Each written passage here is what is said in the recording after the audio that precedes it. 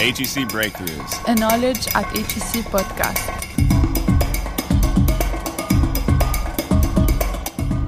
Hi everyone and welcome to HEC Breakthroughs, your monthly podcast by the Knowledge at HEC team. Breakthroughs brings you the best of HEC Paris's academic research from professors and PhD students. We show how this research relates to and impacts on the challenges our world is facing. I'm Daniel Brown, the school's chief editor. This month we talk to Olivier Sibony. Olivier is professor of strategy at HEC Paris, and he's just co-authored a phenomenal book called Noise, A Flaw in Human Judgment. This 6-year labor of love was co-written with Cass Sunstein and Daniel Kahneman. By the way, Nobel laureate Daniel Kahneman will be visiting HEC on October the 7th to accept the title of honoris causa professor. That's for his exceptional work in the fields of psychology and economics. Noise is a monumental work on human error. The 460-page book has shot up to the top of the bestsellers lists on both sides of the Atlantic. Its 3 authors explore what they call the unwanted variability in judgments. They are especially unwanted in fields like criminal justice, medicine, hiring, economic forecast, and other fields where we are looking for consistency. Wherever there is judgment, there's noise. There's more of it than you think. Cass Sunstein, Harvard Law professor. And the consequences of that volume of noise is very severe, very bad, and there are identifiable steps that can reduce it. About 7 years ago, I think, I was doing consulting with an insurance company. Daniel Kahneman. And that's where the idea of the importance of noise in a practical setting came up. It turned out that underwriters, when you give them the same risk to assess, give very different answers. I mean, dramatically more variable than the executives of the company expected. And that was really the genesis of the ideas that we've been following in this book. Well, I'm joined on HEC Breakthroughs by Olivier Sibony, who's currently in Paris. Olivier, you've just published a 450-page book on human error, or at least one of its main components, and that is noise. The other being bias, mainly cognitive bias. Now, there have been countless books on bias, far fewer on noise, despite it having sometimes huge impact on our judgments in fields as diverse as medicine, law, strategy, and child protection. I suppose we should start with your definition of noise. You say it's, quote, an unwanted variability of judgments. Absolutely. So it's actually quite simple. We are all familiar with bias, and bias is an average error. If you look at people who are making a forecast, for instance, let's take a very simple forecast. Let's say we are all planning for next year's GDP growth rate, and there's 10 of us, and we're making that forecast. And our average forecast is that it's going to be 3%, and it turns out to be 2%. On average, we've made an error of plus 1%, and that's a bias. We can ask, why are we over-optimistic in forecasting GDP? What has driven us to have that average view that is distorted compared to what reality is going to be, and so on. So that's the average error, is the bias. The other source of error for any one of these individuals is that not everyone makes exactly the same forecast of plus 3% or plus 2% or whatever. People have differences between them in the judgments that they make, and that variability of their judgments or variability of their errors, the unshared component of the error, is what we call noise. And for anything where we expect consistency, where we expect there is a correct answer, which is basically just about everything we call a matter of professional judgment, noise is as important a source of error as bias, in the sense that if you rely on one individual judgment, the variability of those judgments is going to be a problem. Now, in a way, it's ironic, since even the word noise itself comes from this old French of din, disturbance, uproar, brawls, I've read. Yet you say it's so silent, rarely recognized, that bias is, quote, the star of the show, while the noise is just a bit player, usually off stage. How do you explain that myopia? There's a number of explanations. The first one is that, well, it doesn't matter because these errors cancel out.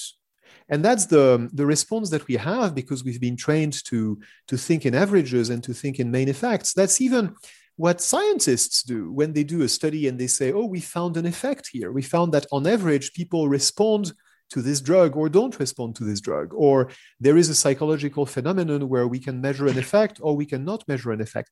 That's an average. But around that average, there is a wide dispersion of possible outcomes, and we often neglect to think about that dispersion as a phenomenon that is in itself interesting. That's one reason. There is a more fundamental psychological reason.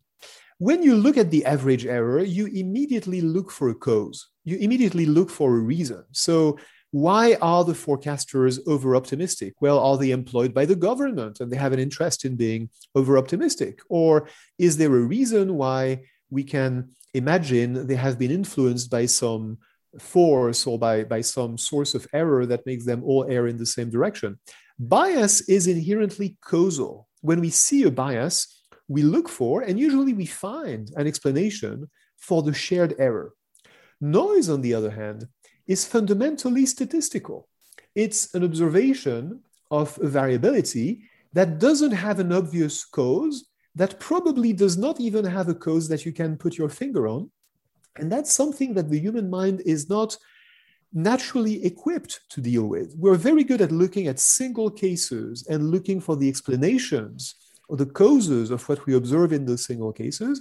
We're not as good as thinking in terms of sets, of ensembles, and asking ourselves, what are the drivers of the variability in that ensemble, and what can we and can we not understand in what causes that variability? HEC Breakthroughs. This book aims at redressing this imbalance in order to improve the quality of our judgments. It brings together insights and talents of three remarkable authors. There's yourself, a specialist in biases and heuristics, these mental shortcuts we make in strategy. There's Daniel Kahneman, Nobel laureate 2002. He hardly needs introduction for his huge work on psychology of judgment and decision making. And there's Cass Sunstein, who's a legal scholar, very recognized and well known for his work. How did you work together? Well, I'm obviously very lucky and very privileged to be working with two such wonderful co-authors. And the story of the book is that basically Danny and I started working on the topic. We weren't sure at the beginning that it was going to be worth a book. And part of this is what we were talking about a moment ago. We tend to underestimate the importance of noise because we focus so much on bias. And Danny, of all people, has been focusing a lot on bias his entire life. His previous book, Thinking Fast and Slow, is entirely about how individuals think and what explains the biases of those individuals. And it gradually became clear to us that noise is a different phenomenon in that it's a problem of systems. It's a problem of organizations. It's a problem of groups of people in which we expect consistency, in which we expect that people are reasonably interchangeable, and where in fact they are not, because they are much more different from one another than we think they are. And therefore, there is more noise in the system than we think they are. And as we were coming to that realization, it became clear to us that this was a topic that had huge societal and legal and philosophical ramification, in addition to having psychological roots that Danny is, of course, highly qualified to discuss, and some organizational implications, which I had been thinking about for a while. And that's why we thought it would be a good addition to the team to have a great legal scholar and a great expert on government joining us. And we were very lucky to quickly convince Cass that it would be a good team to join. This completes a trilogy, started with Daniel Kahneman's Thinking Fast and Slow, followed by Nudge, which also involved Cass Sunstein. Can you see a sequential logic between these three? I don't think there is a sequential logic. I think Thinking Fast and Slow focused very much on what drives individual decision-making and individual errors and what happens in the mind of the average human being, if you want. What happens in your mind as a sort of model unique human being. And that's what made the book so appealing. Each reader can see how the book is about him or her, because it talks about human nature, essentially. Nudge is a book about government, about how government can take a different approach to shape the choices of individuals, to change the decision architecture when people are making individual choices, to address some of the biases that Thinking Fast and Slow was explaining or was analyzing. And Noise does something slightly different, which is to say, it actually turns out that people are not all alike. It actually turns out that when in an organization we pretend that people are making decisions in the same way, and that all the errors that they are making are motivated by bias in the same, that are caused by biases in the sense that they are going to be shared error, we're missing a big aspect of the problem, which is that in fact, there is a lot of variability there. And that's a problem that organizations or systems in the broadest sense, it could be the judicial system, which is not strictly speaking an organization, should tackle because it's a big cause of error and injustice. Order in the court! A rare moment at the U.S. Supreme Court today as justices consider a case involving racial bias in jury selection. A Mississippi death row inmate who was tried 6 times for murder wants his conviction overturned. He's arguing that the prosecutor in each trial engaged in racial discrimination when striking jurors. Several justices have expressed concern over this. You divide Noise into 6 parts, Olivier. You start with examples of judgment errors, one in the public sector, criminal sentencing, and another in the private sector, in the insurance branch. And you say that sometimes there are shockingly high levels of noise in both. And all 3 of you measure this with what you call a noise audition, which you say is not so complicated to do. Can you elaborate? We call it a noise audit, actually. And it's worth sharing a few examples of what we mean by noise, because when we talk about human judgments, when we talk about things like judges in a courtroom deciding to how many years in prison to sentence someone who has been found guilty, or when we talk about underwriters in an insurance company who say, yeah, to insure this risk, we should charge $120,000. We of course realize that different people making those judgments are not going to be in perfect agreement. That's in fact what we mean when we say this is a matter of judgment. We imply by the very use of the word judgment that some reasonable amount of disagreement is expected, tolerated, and in fact intrinsic to the idea of judgment. What we don't realize until we do one of those measurements that we call a noise audit is that this variability is in fact often much larger, much greater than what we think is tolerable and than what we expect. Take the example of the insurance company, to take a business example that many of your listeners might relate to. You ask different underwriters in an insurance company to evaluate the same risk, and then you measure what the average difference is between 2 randomly chosen underwriters having looked at the same risk. If you ask them, and if you ask their bosses, the heads of the insurance company, how much difference do you expect to find there? What would be the average difference between 2 experts looking at the same risk? The most popular answer by a wide margin is 10%. They say, yeah, a difference of 10% between 2 people making what is fundamentally a professional judgment, that would be okay. We could live with that. But when you actually do the noise audit and you measure how much of a difference there is, it turns out it's closer to 55%, which is 5 times more. And basically, the idea that noise is several times greater than people expect and than people think would be tolerable in their organizations is something that we find time and again. In the judicial system, there is a striking example of a noise audit that was done in great detail many decades ago, in fact, in the US. It turns out that where the average sentence is 7 years in prison for a particular crime that has been described in a very schematic way, so there are no reasons for different judges to find different details of the case that appeal to them, even when the judgment is described in a very schematic and simplistic way in this study, which should reduce the amount of variability compared to what you find in the real world, you find that an average punishment of 7 years comes with a mean difference between judges of about 3.5 years. So this is a difference that is entirely caused by the judge. And I don't think that when lawmakers say we should give judges some freedom of appreciation, they intended that freedom of appreciation to have everything to do with the judge and nothing to do with the case.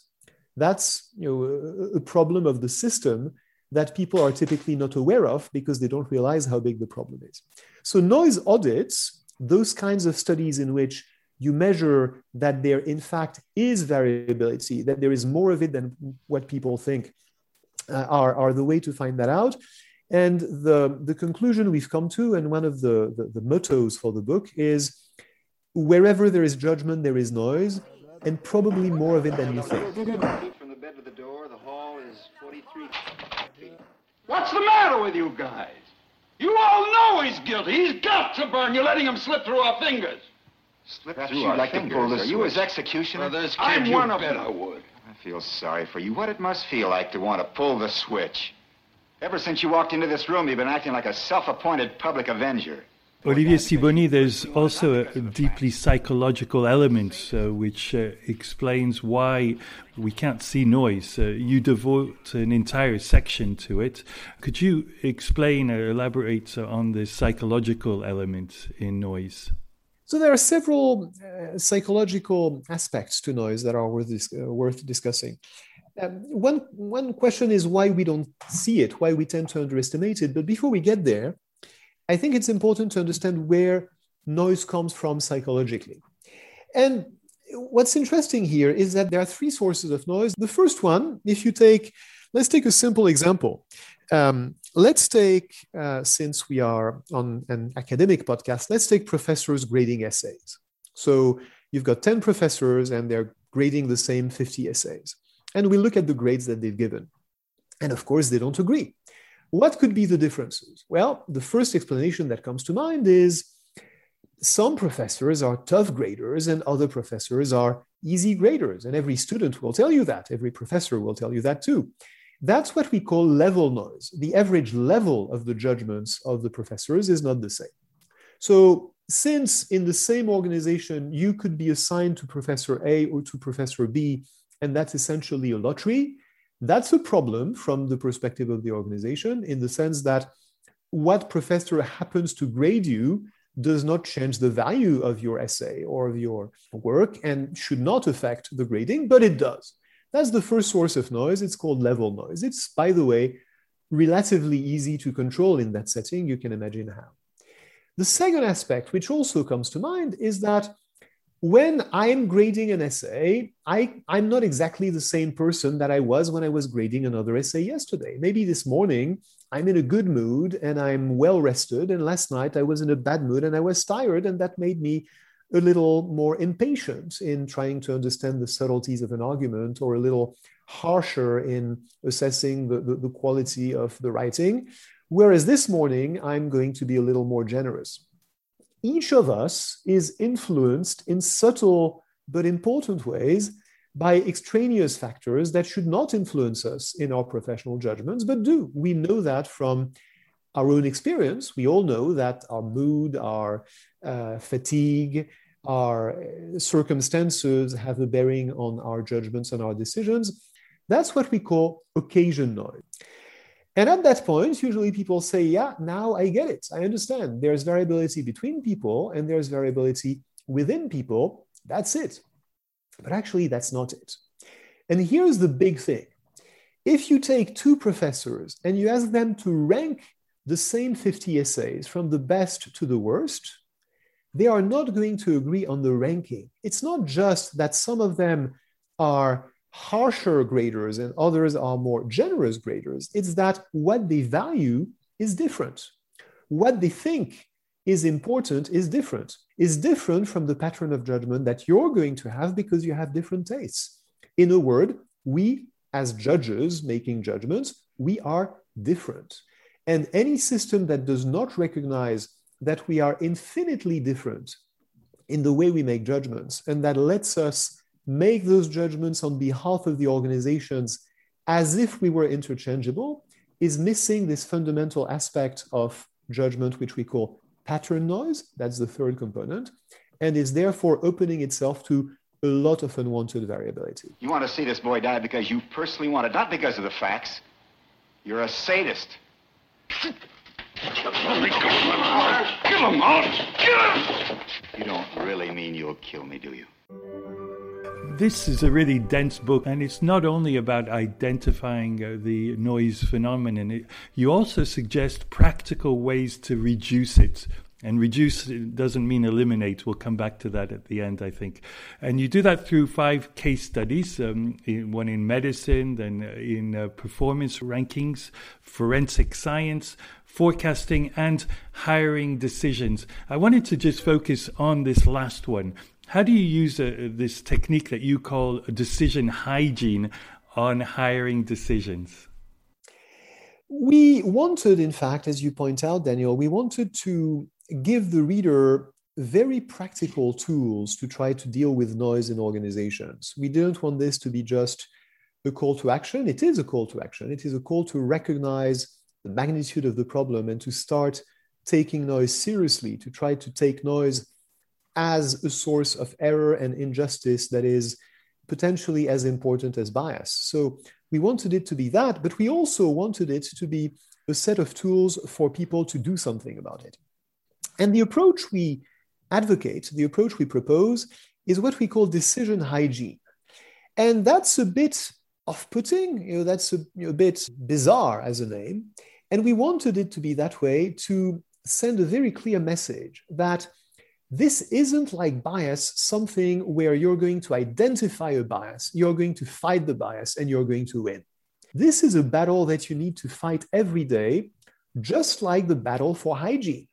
Think of people washing their hands in hospitals. That's a battle that needs to be fought every day. But that actually makes a big difference. And noise is just like that. Noise is a problem that is everywhere, that cannot be seen, and that can only be fought by preventative measures, by measures that combat the sources of noise before they influence our decisions. That's why we wanted to call it decision hygiene. So what does it consist of specifically? Take the example of hiring. We know from decades, in fact, from a century of research, that the way people generally make hiring decisions does not work. The way people generally make hiring decisions is they do an interview and they meet someone and they form a holistic impression of whether that person is going to be good or not good for the job for which they are hiring. They're essentially making a prediction that the person is going to be good in the job based on a holistic aggregate judgment of what they can see in the interview. We know from a century of research that the quality of that prediction is very poor. We also know from the same research that that can be improved by doing a number of things, by doing many things, but one of the things that you can do that works very nicely is to structure that decision. It's to conduct, for instance, structured interviews where you evaluate each of the dimensions that you're interested in the candidate separately from each other. That's a structured interview. That's more broadly a structured evaluation process. And we know from the research on hiring that structured decision-making in hiring is a lot better than holistic, unstructured decision-making in hiring. We extrapolate from this, we extend this reasoning to any field where you're making decisions about a number of options and where you need to take into account different dimensions of those options that you want to evaluate. Basically, we say options are like candidates. Options in a strategic decision are like candidates in a hiring decision. You need to evaluate them on a number of dimensions that you need to define ex ante. You need to decide in advance on what dimensions you're going to evaluate those options. So you need to structure your judgment. You need to make sure that you make those assessments on each of the judgments as separately as you can, as independently of each other as you can. And you need to delay the moment when you're going to use your intuition to make that final decision until you have reviewed the information and the assessments on each of the independent decisions. And at that point, you can actually have a holistic discussion. We give fairly detailed examples of how companies can use this sort of process in their top management decision-making. And we hope that as those practices gain traction, this will become more and more obvious. Those practices will become as standard as many of the ways of running meetings that we consider normal today. Olivier, unfortunately, we're coming to an end of this exchange. I just wanted to wrap up about the noise that this book seems to be making already, one of the multiple definitions of this word. We're talking only a few days after the publication, and already there seems to be a huge amount of interest. The New York Times put it in the 15 must-read books for May. In these troubled COVID-19 times, could it answer a few of the urgent questions and problems that business is facing? Well, the times are as troubled as they have ever been. We're not claiming that we're going to bring answers to any specific question. We are drawing attention to the fact that when people bring answers to important questions, they are missing an important source of variability in their decisions. COVID-19, by the way, brings this in a harsh light. I was struck by the reaction of different countries to what was essentially the same set of facts when there started to be reports of side effects of one of the vaccines against COVID-19. Those reports are what they are. They are facts. The objectives that the various countries pursue in their decisions to allow or not to allow or to restrict or not to restrict the use of those vaccines should be more or less identical. They're all public health agencies that pursue public health objectives. And yet, it looks like just about every country in Europe made a different decision. Some said, let's ban this vaccine altogether. Others said, let's not do anything and keep allowing it across the board. Yet others said, let's restrict it to some particular groups or subgroups of the population, but it was a different subgroup in every country. That is a prime example of noise. This is a decision that should be identical in the sense that all the people who are making that decision genuinely are trying to make the right call and genuinely believe that there is a correct answer that they are coming closest to. We, of course, don't know what the best answer is, or at least we don't know when at the time they're making that decision.